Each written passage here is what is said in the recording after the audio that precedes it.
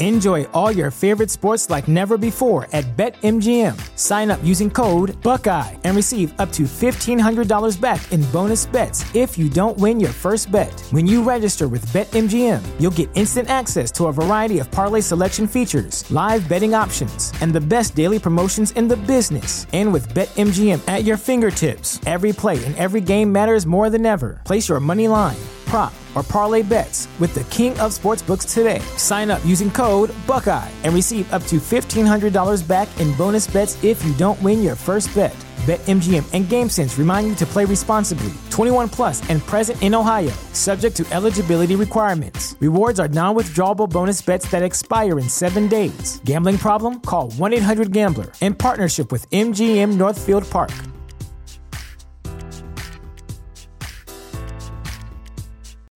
When you need mealtime inspiration, it's worth shopping Kroger, where you'll find over 30,000 mouth-watering choices that excite your inner foodie. And no matter what tasty choice you make, you'll enjoy our everyday low prices, plus extra ways to save, like digital coupons worth over $600 each week. You can also save up to $1 off per gallon at the pump with fuel points. More savings and more inspiring flavors make shopping Kroger worth it every time. Kroger, fresh for everyone. Fuel restrictions apply.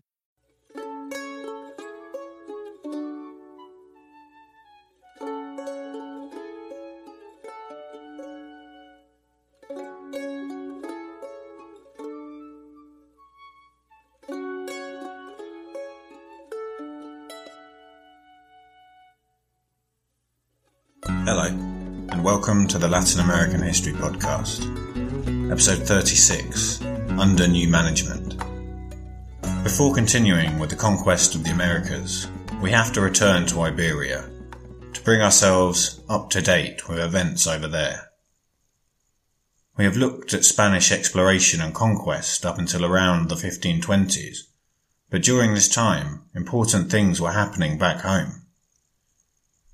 We won't be doing this regularly, but when especially significant things happen which affect Latin America, we will, as it will help to explain events in Latin America better. The events of today's episode were nothing if not significant. Now, the subject of today's episode is pretty complex, and there's a lot of politics involving various family members, medieval succession laws, and European geopolitics. I will try my best to make it all as easy to understand as possible. I've hinted at changes in Iberia in previous episodes.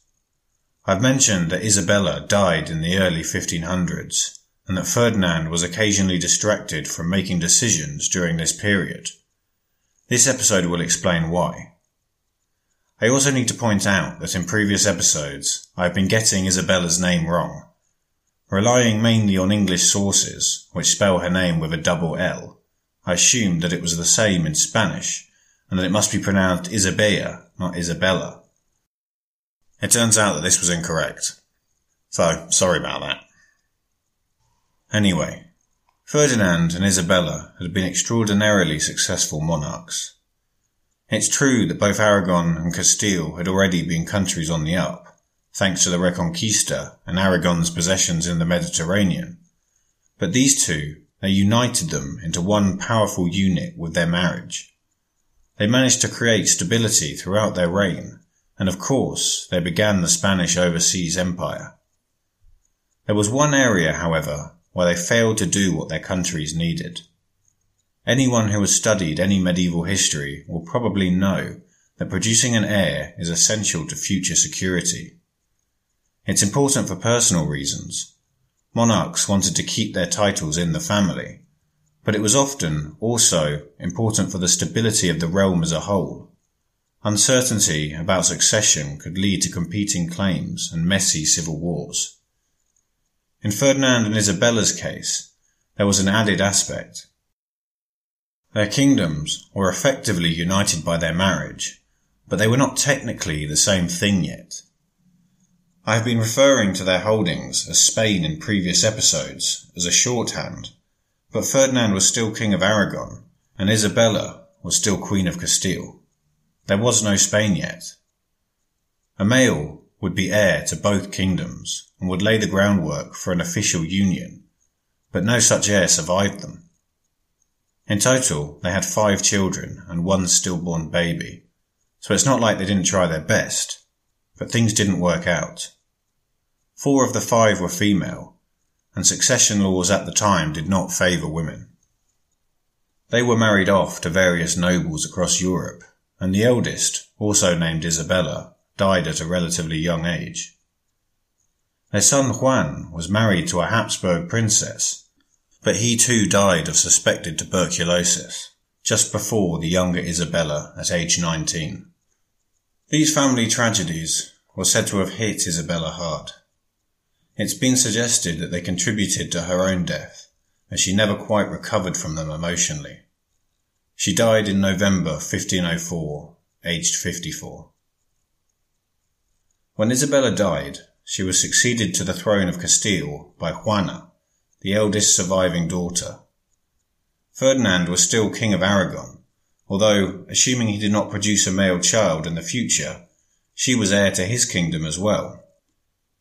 If the kingdoms could be consolidated in her name, they could be held together, although, as she was female, they would pass out of Isabella and Ferdinand's family and into that of her husband.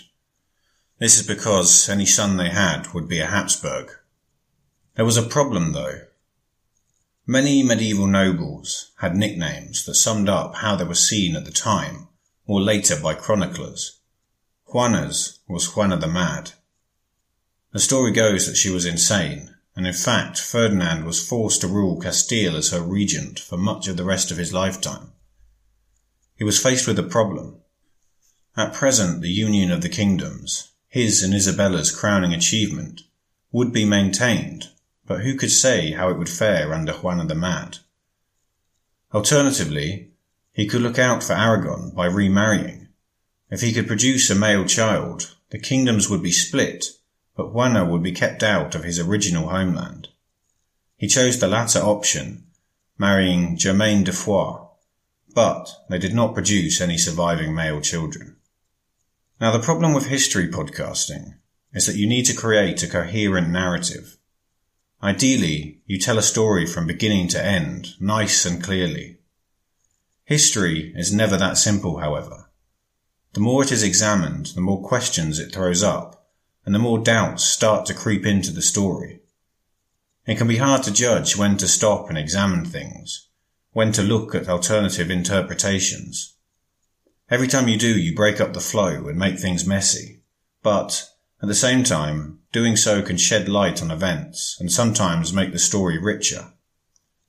It would be convenient for me to run with the Juana the Mad story as is, but on this occasion, doing so would have been a dereliction of duty.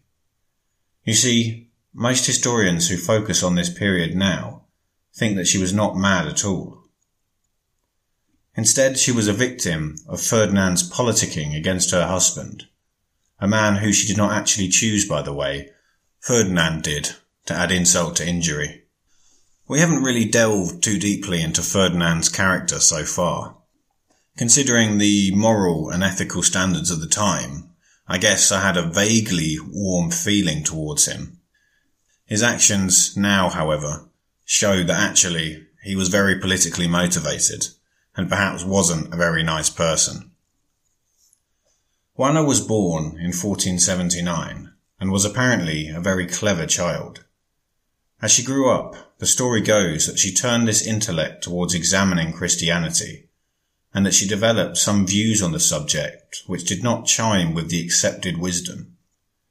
This was the time of the Inquisition in Spain, which incidentally we will deal with in an episode at some point, but as it would not take hold in Latin America until much later than in Spain, we will leave it for now. It's hard to get to the bottom of this.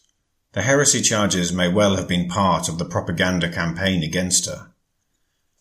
It didn't take much of a deviation from the accepted line to draw condemnation from the religious authorities, however. Either way, by our modern standards, she had not really done anything wrong. Either she was unfairly accused of heresy to discredit her, or she simply wasn't fervent enough, something which is perfectly acceptable today. Juana was never expected to inherit the thrones, and her marriage was political. I have already mentioned that the expected heir, her brother, married a Habsburg, and this was done to create an alliance with this powerful family.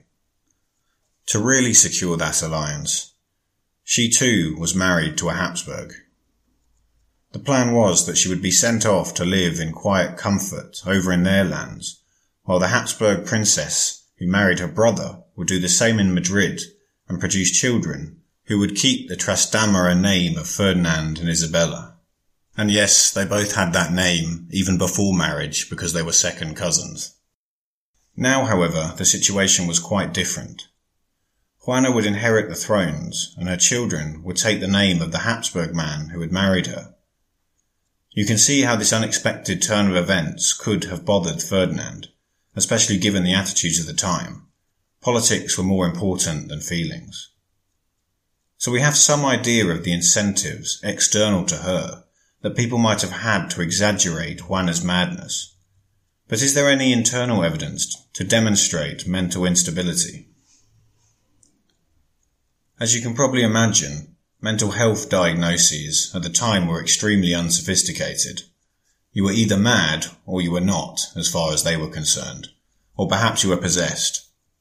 To be honest, our understanding of mental health is still growing. You could almost say the same, minus the possessed part, about things just 100 years ago. It's interesting that Juana was considered an intelligent child, and that her problems only seem to have emerged in her 20s. This does happen. Today it does appear that these problems do often come out at that age. This age for her also coincided with her potentially inheriting Castile, however, so it does seem a little suspicious that her problems would emerge at that moment. For this reason, it's hard to draw any definitive conclusions either way from this. As we shall see, she also suffered greatly once she was deemed to be insane, to the point where, if she wasn't before, then it would be easy to actually develop problems thanks to her treatment. When Juana and her Habsburg husband Philip inherited Castile on Isabella's death, they were based in today's Belgium, and this was part of the Habsburg lands. Philip resented Ferdinand's interference into what should now be his kingdom, through his wife, which Ferdinand justified by arguing that Juana's madness made her incapable of ruling. Philip decided to travel to Castile to put a stop to it. Although this has no real bearing on our story, an interesting sidetrack here is that he and Juana were caught in a storm and they ended up shipwrecked in England. Here they were declared guests of the king, but they were in effect held hostage for 6 weeks, while he forced them to sign various defence and trade agreements. With all that out the way, they were allowed to continue on to Spain. Ferdinand seemed determined to defend his right to Castile. France and the Holy Roman Empire were the two largest powers at the time, and as the Habsburgs controlled the empire, Ferdinand decided to cozy up to France to give himself some clout. Marrying Germaine de Foix was part of this strategy. It was a tense moment, and what would happen was unclear, but when Philip and Juana arrived, the Castilian nobility took their side, and Ferdinand agreed to meet Philip to come to terms.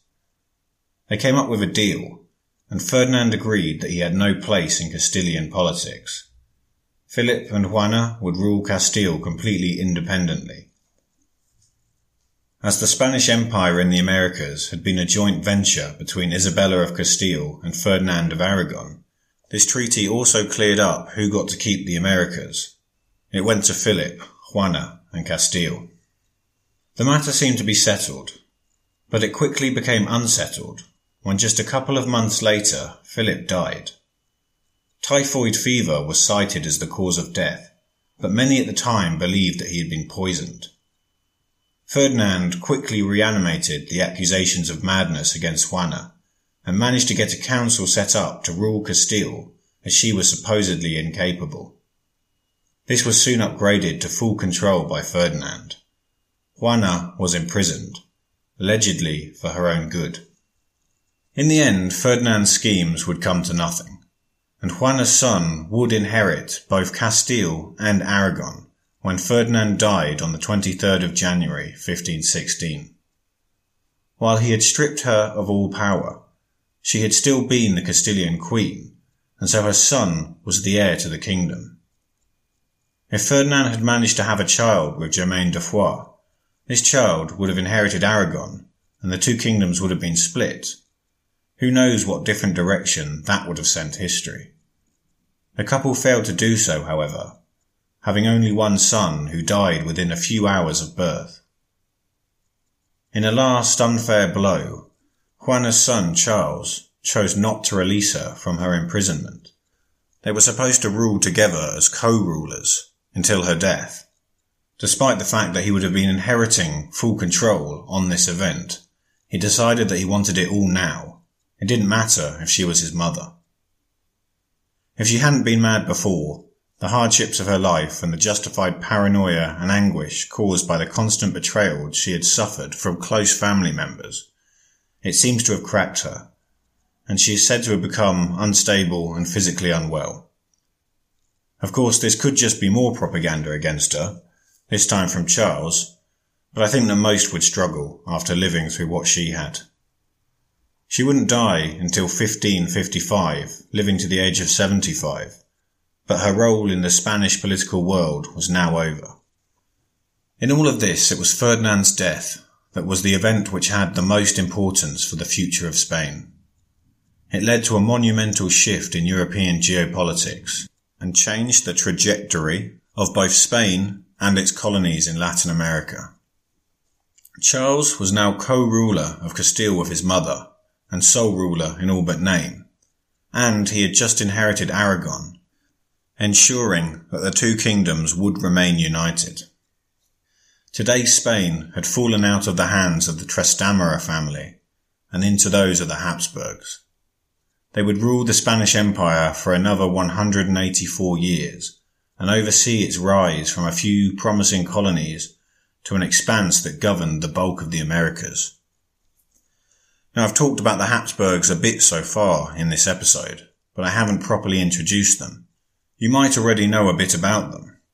At this point, they were already one of the most powerful families in Europe, and they would arguably retain this description until the 20th century. Franz Ferdinand, the Austrian Archduke whose assassination sparked World War I, he was a Habsburg. They had their origins in a small Swiss feudal landholding back in the 10th century.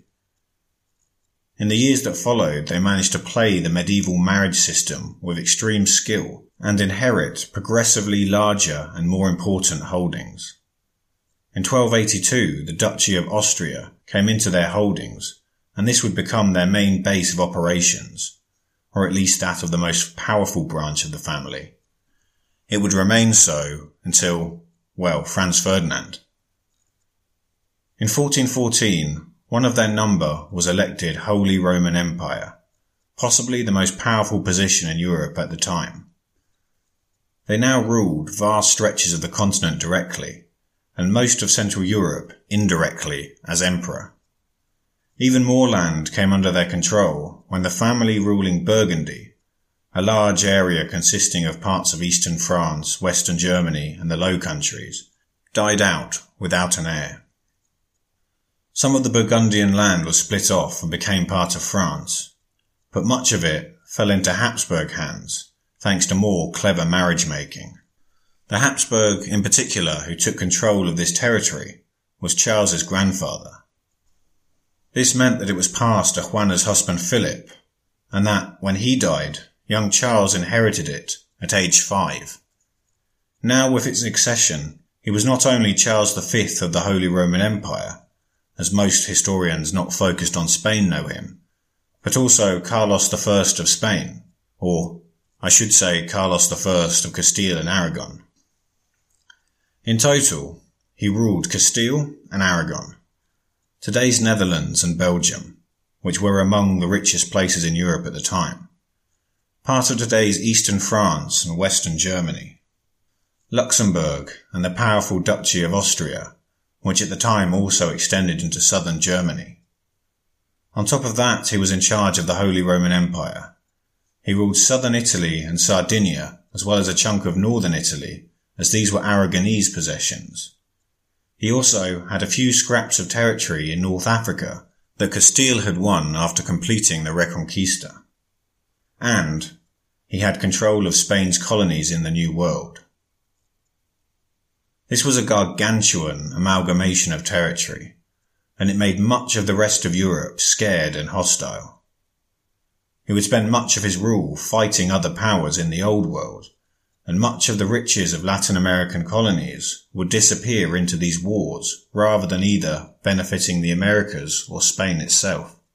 This would be a source of friction in Spain, as its people had little interest in the politics of Central Europe, and they resented the taxes he imposed on them to fight wars. Soon after coming to power, he had to fight off a rebellion known as the Revolt of the Comuneros. This and the larger tensions created as he tried to manage the array of interests of his varied subjects is a fascinating part of history, but one which I cannot go into here, as it's too far away from the Latin American history which we cover. Charles also had to deal with the Protestant Reformation. Now, one of the constant complaints about Charles from within Spain was that he was not Spanish enough. In fact, beyond using it to fund his other activities, he was not interested in it enough for many of the Spaniards. Some historians challenge this interpretation, and there was definitely one way in which his worldview aligned closely with that of Spain. This was his fierce defence of Catholicism. He was very Catholic, and as the Reformation had its origin within his Holy Roman Empire, and this was where it really took hold, he fought against it with everything he could muster. Much of what he could muster came from Spain and its colonies. This was a period of enormous upheaval in Europe, with peasant uprising, Protestant offshoots like the Anabaptists taking over whole cities, and the religious tensions would not be resolved for a long time. A century later, it would culminate in the 30 Years' War, which is thought to be one of the bloodiest in human history, in terms of the proportion of the population who died. All this meant that Charles was often outside of Spain and distracted from its empire's achievements. This was despite the fact that it was undergoing its fastest and greatest expansion during these years. So this is the background to the events in Latin America which we will be covering in upcoming episodes. There will be 5 Habsburg kings of Spain. However, most of these will not need examining in detail for our purposes.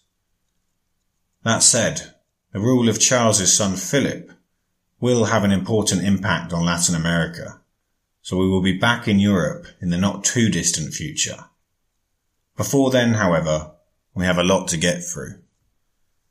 Next time, we begin the conquest of Mexico and the Aztec.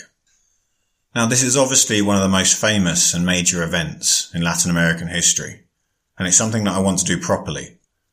It's going to take several episodes to do it, and it's going to take a lot of reading. I've already started researching and planning these episodes, but if the podcast goes silent for a few weeks, it's because I'm putting some extra time in to try and make sure that it's as good as I can make it. That said, I'm aiming to get the first episode out in 2 weeks' time, so hopefully I make that. We'll see. Anyway, thanks for listening. You've been listening to the Latin American History Podcast, written and recorded by Max Sargent. For more information, visit the website www.maxsargent.com/The History of Latin America, and that's spelt MAXSERGEANT. If you have any comments or questions, feel free to get in contact at historyoflatinamericapodcast@gmail.com. You can also find the Facebook page by searching for the Latin American History Podcast.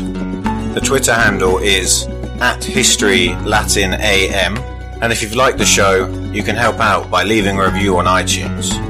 Alternatively, if you visit the website, you'll see that each episode is accompanied by relevant photos. Most of these are my own, taken during my time in Latin America. All these photos and more are available to purchase as prints at my Etsy shop.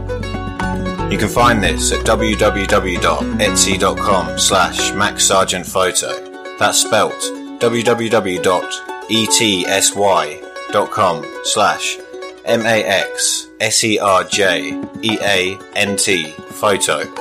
Thanks for listening.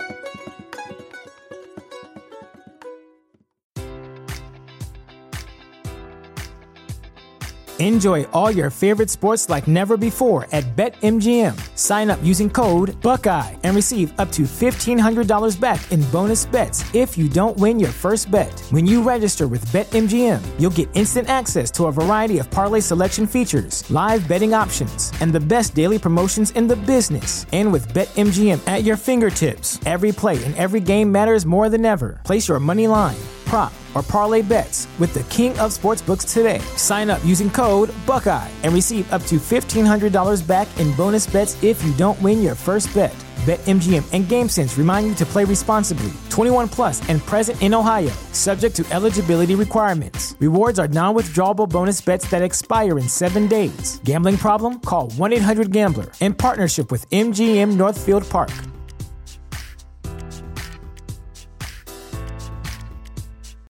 When you need mealtime inspiration, it's worth shopping Kroger, where you'll find over 30,000 mouth-watering choices that excite your inner foodie. And no matter what tasty choice you make, you'll enjoy our everyday low prices, plus extra ways to save, like digital coupons worth over $600 each week. You can also save up to $1 off per gallon at the pump with fuel points. More savings and more inspiring flavors make shopping Kroger worth it every time. Kroger, fresh for everyone. Fuel restrictions apply.